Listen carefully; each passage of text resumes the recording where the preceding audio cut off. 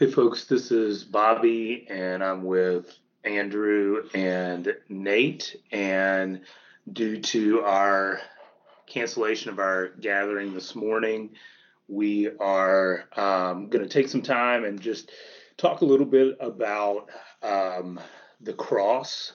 We are in a series right now where we are looking at the cross of Christ as we are moving closer towards Easter.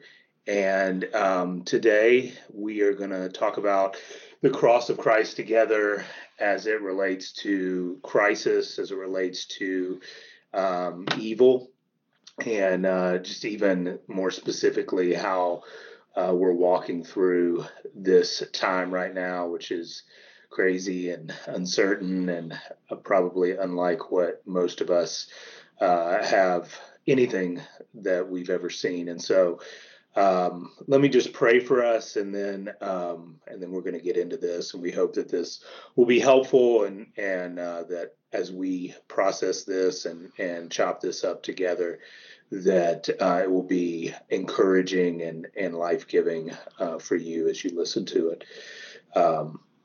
Let me pray for us. Jesus, we come to you in this time of uncertainty, in this time of fear in our world. It's hard to know who to believe, where danger lies. So we come to you and we acknowledge and we recognize our need for you and our dependence on you. You are the truth. You are our strong fortress in the face of evil.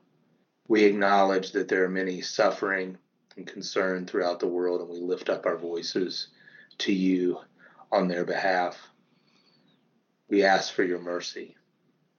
We come to you hungry for your presence and hungry for your rescue. In Jesus' name we pray. Amen. Amen. Amen. So, as I mentioned, we're in the series on the cross, the Christian life. Last week we looked in our Sunday morning gathering at the centrality of the cross, that the cross is folly or foolishness to those who are perishing, but is the power of God for those whom he is saving, and the cross being central to everything that God has done, is doing, and will do in this world. That what makes Jesus worthy of worship and worthy to be the author and the sustainer of salvation and life is the very fact that he died, giving his life up on the cross so that we and collectively this world can experience true life. And so Pastor Andrew was prepared this morning to preach on evil and the cross. But given just the current time and the pandemic that we are experiencing right now, we're shifting gears to talk more specifically about the cross and how it relates to crisis. Andrew, do you want to share a little bit here about evil and crisis and just what you've been thinking about this past week as you prepared? Yeah, so I've got a definition of evil that I thought might be helpful for this conversation. Evil being at its most fundamental, anything that is opposed to good, especially the capital G good, from which all good gets its goodness, namely God himself. So we see this in the scriptures in the contrast between darkness and light, death and life, defilement, impurity, injustice, unrighteousness, righteousness, mourning and celebrating, crying and laughing, hunger and thirst, and groaning as opposed to satisfaction. So evil is when things are not as they should be, things not as they are under the rule and reign of God, as we like to say at Soma. We get a picture of this with John's revelation of the New Jerusalem from Revelation 21 and 22. In 21:4, he says, "He will wipe away every tear from their eyes, and death shall be no more.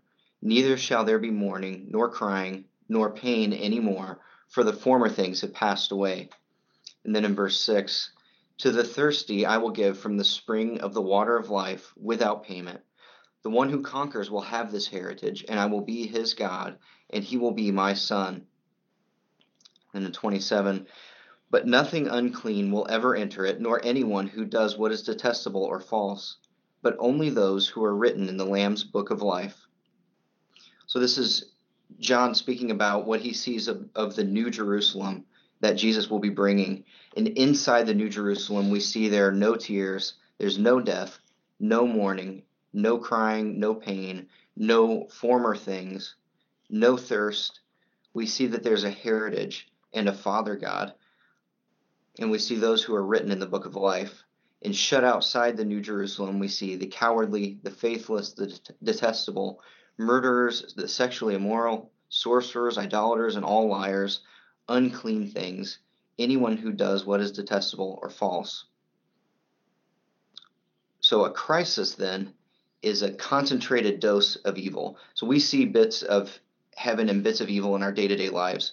But on the whole, in America at least, it's pretty easy to go through our day and not think much about either. In a crisis, though, we're confronted face to face with both. We see the worst of things not being the way they're meant to be.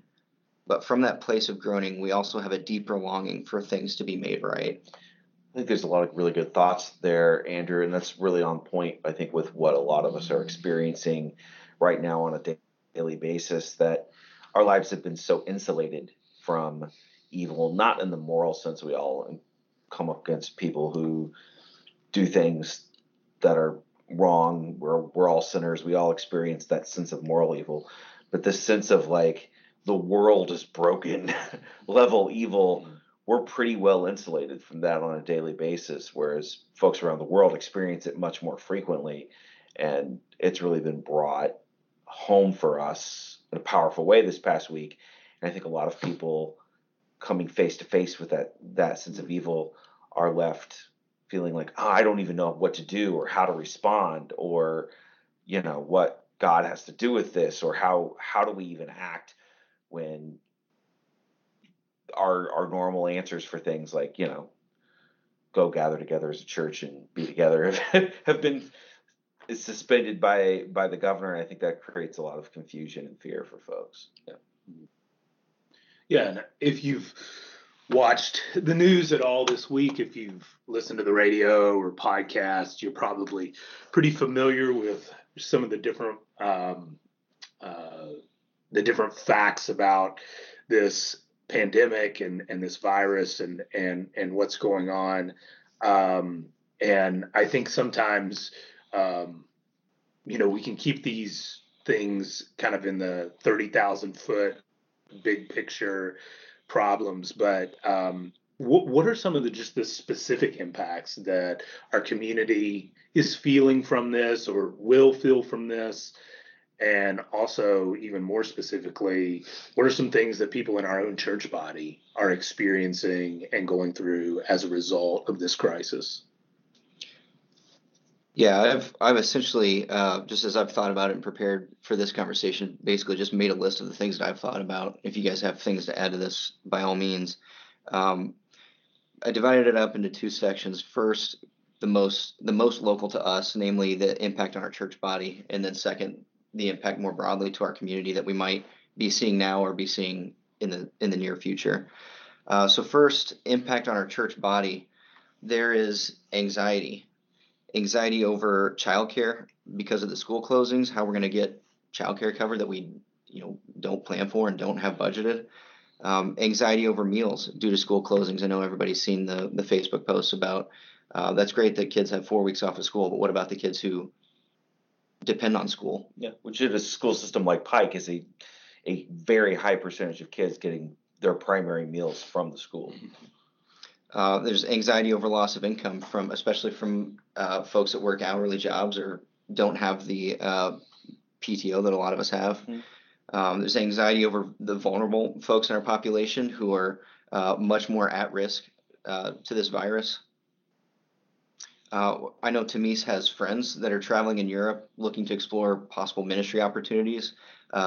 at least as of a few days ago, they were stranded there and anxious about getting back home to reconnect with their kids. One of my good friends, Robert Soto, is a pastor in McAllen, Texas, and is a Lipon Apache, does Native American dances, and travels around the world preaching the gospel. He and his brother Homer are trapped in the Czech Republic right now. Like there's just a lot of folks that are displaced and can't make their way back.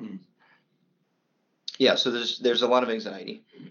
For one, I think there is the potential. Haven't necessarily heard folks coming with questions like this, but the potential for this, I think, Nate, to your point about we're not used to seeing things like this in such concentrated doses in our day-to-day life, and so even more big questions like the problem of evil, prayers going unanswered, starting to stir doubts in people's hearts. I could see the potential for divisions because of the politicalization of all of this. Yeah. Folks thinking this is overblown, or folks thinking we're not taking this seriously enough, and that's starting to drive people apart. One of the questions I've gotten from folks too is about the long-term economic impact of this. I think there's a sense in which, while the economy on the surface was really rolling and sort of roaring, there's a lot of, if you listen to economists, there was some instability and maybe some lack of good fundamentals in that economy. It was very, very surface, very driven by the stock market, which took a huge bath. So especially the closer you are to retirement, you may have seen your entire next several years of your future radically change in the last week. And if you're younger and your employment is less stable, now an economic downturn, even aside from just the next couple months, right? Like anybody who's working hourly jobs, who's working in any kind of entertainment industry, those folks are really scared because they may have face layoffs. But for folks for all the rest of us, if this creates an economic downturn, I mean, this is just really real visceral things that I know folks are afraid of. And I know we all have our own fears too. We all have parents in risk ages. I know we're very concerned about Deb's parents. Deb's dad has cancer, is very ill. Otter Manahan's had pneumonia for the last couple of weeks, so we have these people that we love and, are our whole world. And suddenly, for all of us, we're all feeling that sense of like, oh my gosh, this could really go badly. Yeah. Yeah. And I don't think it's any small thing that just even our rhythm of corporate worship is being disrupted. I think it's easy during these times to kind of poo-poo some of the normal things that we do and talk about, our first world problems and different things like that. But, in a very real sense, one of the things that we believe is that, we're not just spiritual people walking around, but that we're embodied spirits, that what we do in our bodies matters, and that we don't have just a bodily realm that we operate in and then a spiritual realm, and one is more important than the other, but that they are designed to work together, and that our personhood needs and really benefits from these bodily physical rhythms that we have. And so I was several weeks ago talking with a brother who is from China, and he was just sharing, when this first started happening, that he was in contact with many of his friends in China who were at that point being quarantined, not allowed out of their homes. They weren't allowed to obviously get together and meet together, and that was really having just a spiritual, emotional, psychological effect on them. And he's here in Indianapolis. He's pastoring a church, and at the same time, he was having to get on Skype or Zoom or whatever, and conducting little services for people back in China who weren't able to gather for worship, and beginning to minister to them in those ways. And this was a month ago. And I, at that point, listening to that, I'm thinking like, wow, that's out of the ordinary. That's not something I've ever had to think about. And now here we are. And so, these are important things. These are things that should unnerve us. They should be upsetting to us when our way of life is disrupted. It forces us into a place where we have to begin to take stock, and we begin to see the things that we take for granted that actually really, really matter. So when, if we're talking here, hyper local in our church body, um, what do people need to hear from us as pastors? Like, what are the ways in which we want to lead out on this and continue to shepherd our people in the coming days and weeks? Well, I think one of the things that we should at least acknowledge or like talk about is the fact that, yeah, we canceled our Sunday morning gatherings. And it wasn't, while it's out of respect for what Governor Holcomb asked, it isn't that the government said stop meeting and we're like, okay, well, I guess we're not going to meet anymore as a church, because obviously that is one of the core things that the scripture says, right? Don't forsake the gathering together of yourselves. And we've made a conscious choice to temporarily suspend those gatherings, not out of fear for government reprisal or not because the government is somehow clamping down on worship, and just bringing these things out, because that would be a way I've seen some folks sort of take this, like, but more a recognition that church, we say this all the time, right? Church is not our Sunday gathering. The end all and be all of what we do is not that we gather on Sunday mornings. Church is the network of connected believers. That's what our church is. And that doesn't get canceled. That doesn't get called off. That doesn't get put on pause. That is still real and active. And yeah, so Bobby, I'd be interested to just hear any thoughts from you as to why canceling the gathering was the decision that was made. Yeah. Well, I agree with everything you've just said there. It wasn't it wasn't for those reasons. It also it wasn't out of a spirit of fear or a spirit of self-protection. When you look across, excuse me, when you look across our Soma congregations, our demographic more than not represents people who probably aren't going to be really, physically affected by this virus. We have a younger church. We have a generally healthy church. I think the reasons that we're taking these precautions and making these decisions is because we want to demonstrate love as people who are strong, as people who are healthy. We have an opportunity to look out for those who are weak and those who are vulnerable. And, if greater minds than ours, medical experts, are telling us that, hey, it's not good to meet in these larger groups for the foreseeable future, out of respect for our hospital and healthcare system, to slow the rate of infection, and not as to overwhelm our facilities, then we're going to do that, because we want to be responsible and we want to love those who are vulnerable, who are susceptible, and we want to do what we can to care for them. So yeah, not a spirit of fear, not a spirit of self-protection, but actually this is a way the church can lead out and be a responsible community in our society. I don't know if you guys have seen the articles coming out from the doctors in Italy that are writing kind of,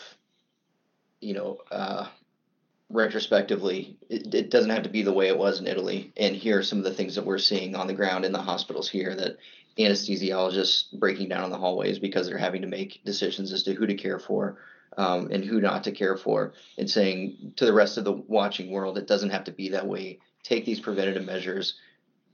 These are real people really impacted, and we're having to make really hard decisions. I mean, they're even putting out anesthesiologists in Italy have put out some additional ethical guidance, because to the point earlier, this isn't stuff, we've got the luxury of not having to think about this stuff every day. And they got smacked in the face with it and are calling out to the rest of the world, take this seriously. One of the things that it's a little bit of a trope, but one of the things that people always talk about is that in Chinese, the word for crisis is the combination of the word for threat and opportunity. And I think we see the threat very, very clearly, right? We're all sort of feeling it. We all have those ways that it's impacting us.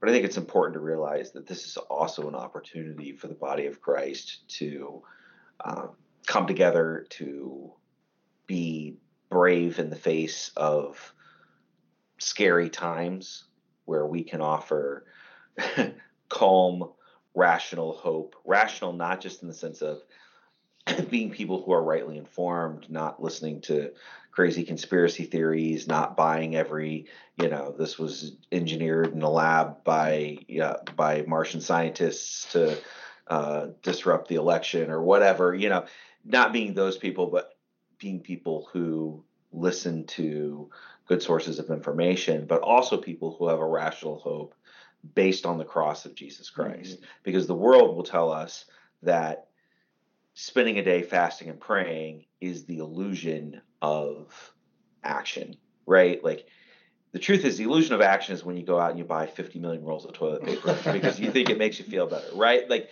those are the things, the hoarding activities, the radical isolation, a lot of these things are things people do because they want to feel like they have control. But as believers in Jesus Christ, who are saved by his blood, who trust in him, we recognize that we have rational hope. And that rational hope is based on the fact that Jesus Christ conquered our enemy, death. Mm-hmm. And when we present to the world both help and calm, and we behave in an orderly, peaceful way, we're announcing to the world that, we may have losses. Like, there's a very good chance at least within the broader Somer community, if you just look at it statistically, there's probably, just shy of 1,000 of us around the city. Like, there's a good chance we're going to lose somebody in this, and that's really scary, and that will be sad, and we will mourn that. We're going to do everything we can to prevent that from happening, but those things happen. But that doesn't kill our hope. That doesn't derail us, and that we can be brave in the face of these times. Yeah, I think of how many times throughout the scriptures are the people of God assured that God is in control, and so don't fear, don't be anxious. Mm-hmm. I think of Jesus's words to his disciples, on the eve of his crucifixion, and he's with these men that he's just told, hey, I'm going away. You're not going to see me. You don't know what's going on. And he says, in this world, you're going to have tribulation, but take heart, because I have overcome the world. And I think that that is something where, to your point, Nate, it's not a blind hope. It's not just a fanciful confidence, but it's rooted in the fact that the cross of Christ is the great victory of God, and that Jesus is more powerful than death. He's more powerful than anything that we face. And so we don't have to live in anxiety and fear. And, anxiety is imagining the future without Jesus in it. Amen. And I think that is something, as we think about tomorrow, Jesus Christ will be the same tomorrow that he is today, that he was yesterday. Yep. And that he's going to be next week and next month. And, God's not asleep at the wheel at this thing. And so that gives us that faith. And so my question to you all is, to your point, Nate, what does it look like for us as Soma Northwest, as followers of Jesus, to move out into our community and to be people of hope, people of resiliency, people who don't buckle under the fear, people who, in line with the church throughout thousands of years in pandemics and plagues, the church has been there. The church has waded into these things to offer hope, and not just speaking words of hope, but actually being hands and feet that are there, providing and stepping in with people who are experiencing great need. What does it look like for us in the coming days and weeks to do that? Well, I think the first thing it means is that we focus ourselves on the cross, as Paul said. I want to know Christ and Him crucified, sharing in the fellowship of His sufferings. Andrew, I know you have some thoughts on what does that look like. How do we make a crucified Christ central in a time where there's so much stuff that we don't know, right? There's so many things we don't know. How do we make that a central thing that we're doing? Yeah, I think that's the most fundamental and perhaps practical theological question that is going through people's minds right now, is around the sovereignty of God in the face of evil, in the face of things we don't understand and can't foresee or process. And on the cross, we see the most clear display of God's sovereignty than just about anywhere else. If you look at Jesus' words in John 10:17, he says, talking about his own life, "No one takes it from me, but I lay it down of my own accord. I have authority to lay it down, and I have authority to take it up again." And then in Luke 22:42, praying in the garden as he's on his way to the cross in agony, Jesus prays, "Father, take this cup from me." And then in John 18, we see him say to Peter, after Peter responds with violence, and Jesus says, "Peter, put your sword in its sheath. Shall I not drink the cup that the Father has given me?" So with regards to God's sovereignty, Jesus wouldn't have gone to the cross if it wasn't the will of the Father. He came to obey the will of the Father, and the will of the Father was to send his Son to the cross. Furthermore, the Father would not have sent his Son to the cross if there'd been a better way, or a way that would have led to greater good. God did it this way, the hard way, because the condescension, the incarnation, the crucifixion, the condemnation, the burial and resurrection of Jesus most perfectly and completely put on display the glory of God for the good of his people. The horror of the cross, the greatest evil of all time, was the will of the Father. And we see that in Isaiah, that it was the will of the Father to bruise his Son. So I think with regards to starting from foundational theological truths, the cross of Christ is the greatest display of the sovereignty of God. We can be sure that God's in control, in Bobby's words, not asleep at the wheel in the midst of this crisis, because we see his sovereign hand in the crucifixion of his Son. I think that then provides clearly the basis and the courage that we have to be proactively helping others during this time. At a time where everybody else is clearing off the shelves, we're clearing out our pantries, right? Mm-hmm. So there's a lot of different ways to get involved and help. We're still trying to organize some of those because a lot of them are still materializing. We're looking into more ways to partner with the group, the educational group in Pike Township that's providing meals to school children. One of our friends in the community has reached out to organize volunteers to buddy up and take meals or supplies to elderly folks in the community who can't get out, which is really beautiful. As we said, we've got our own family members. I think the primary thing that we have to do, like as a baseline, right, is we have to take care of each other. We have to give each other the grace both to reach out and ask for help when we need it, and also to respond to that. The thing is, this has the potential, both in terms of the initial outbreak, but also in terms of, as we talked about, the economic ramifications that may come down the line. This has the opportunity, the chance to wipe out an individual. And if you're alone in the world and you don't have a support structure, if you don't have people taking care of you and watching your back, this is a terrifying time. But for us who are part of this community, we're going to be okay. We're going to protect each other. We're going to cover for each other. Your family's going to be okay. My family's going to be okay, because collectively, this isn't going to take all of us down, right? Like someone in our community, someone in our family may get hit by this in a devastating way. We're prepared for that. If any people should know about devastation, it should be us at this point. We're going to have to step in and take care of each other. So one of the things that people can continue to do is reach out. I mean, I was so blessed. It's somebody reach out, asking about one of the um, older couples in our church, just like, hey, what can I do for them? How can I encourage them? And I was like, call them up and ask them what they need. Like be direct with each other at a time in which we're giving each other space. We're practicing social distance to some degree or another. Uh, Take the extra effort to call each other, to be engaged, to ask for help, and to know you can always call Bobby, Andrew, or I.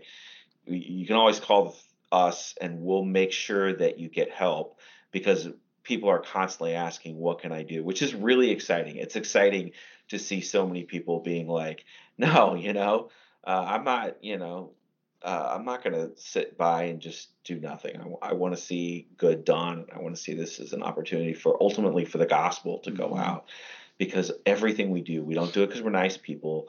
We don't do it because it's good for our community. We do it because of the cross.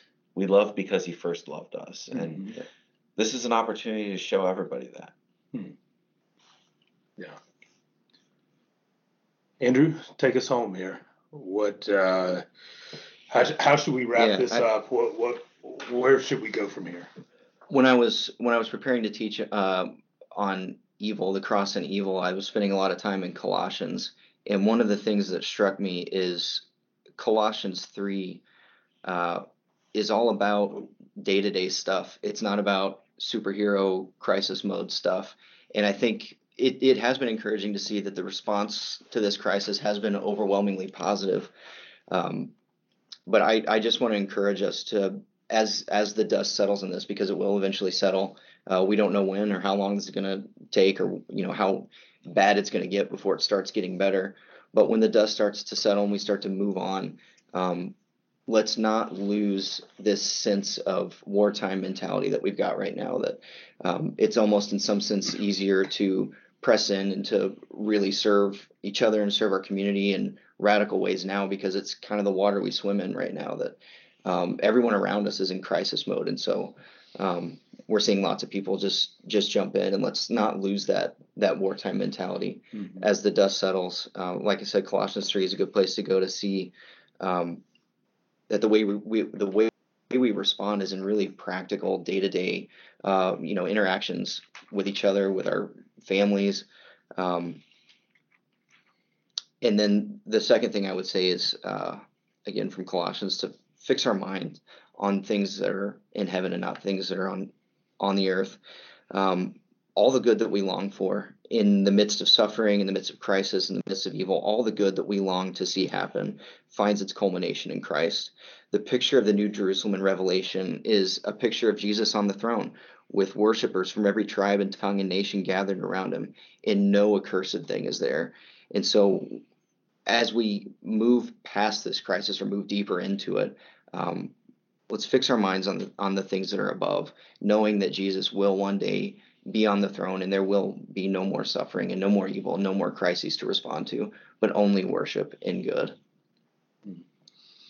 So as we wrap this up, a few things I want to encourage you who are listening to do. The first is, you may be experiencing a number of different emotions right now, and that's okay.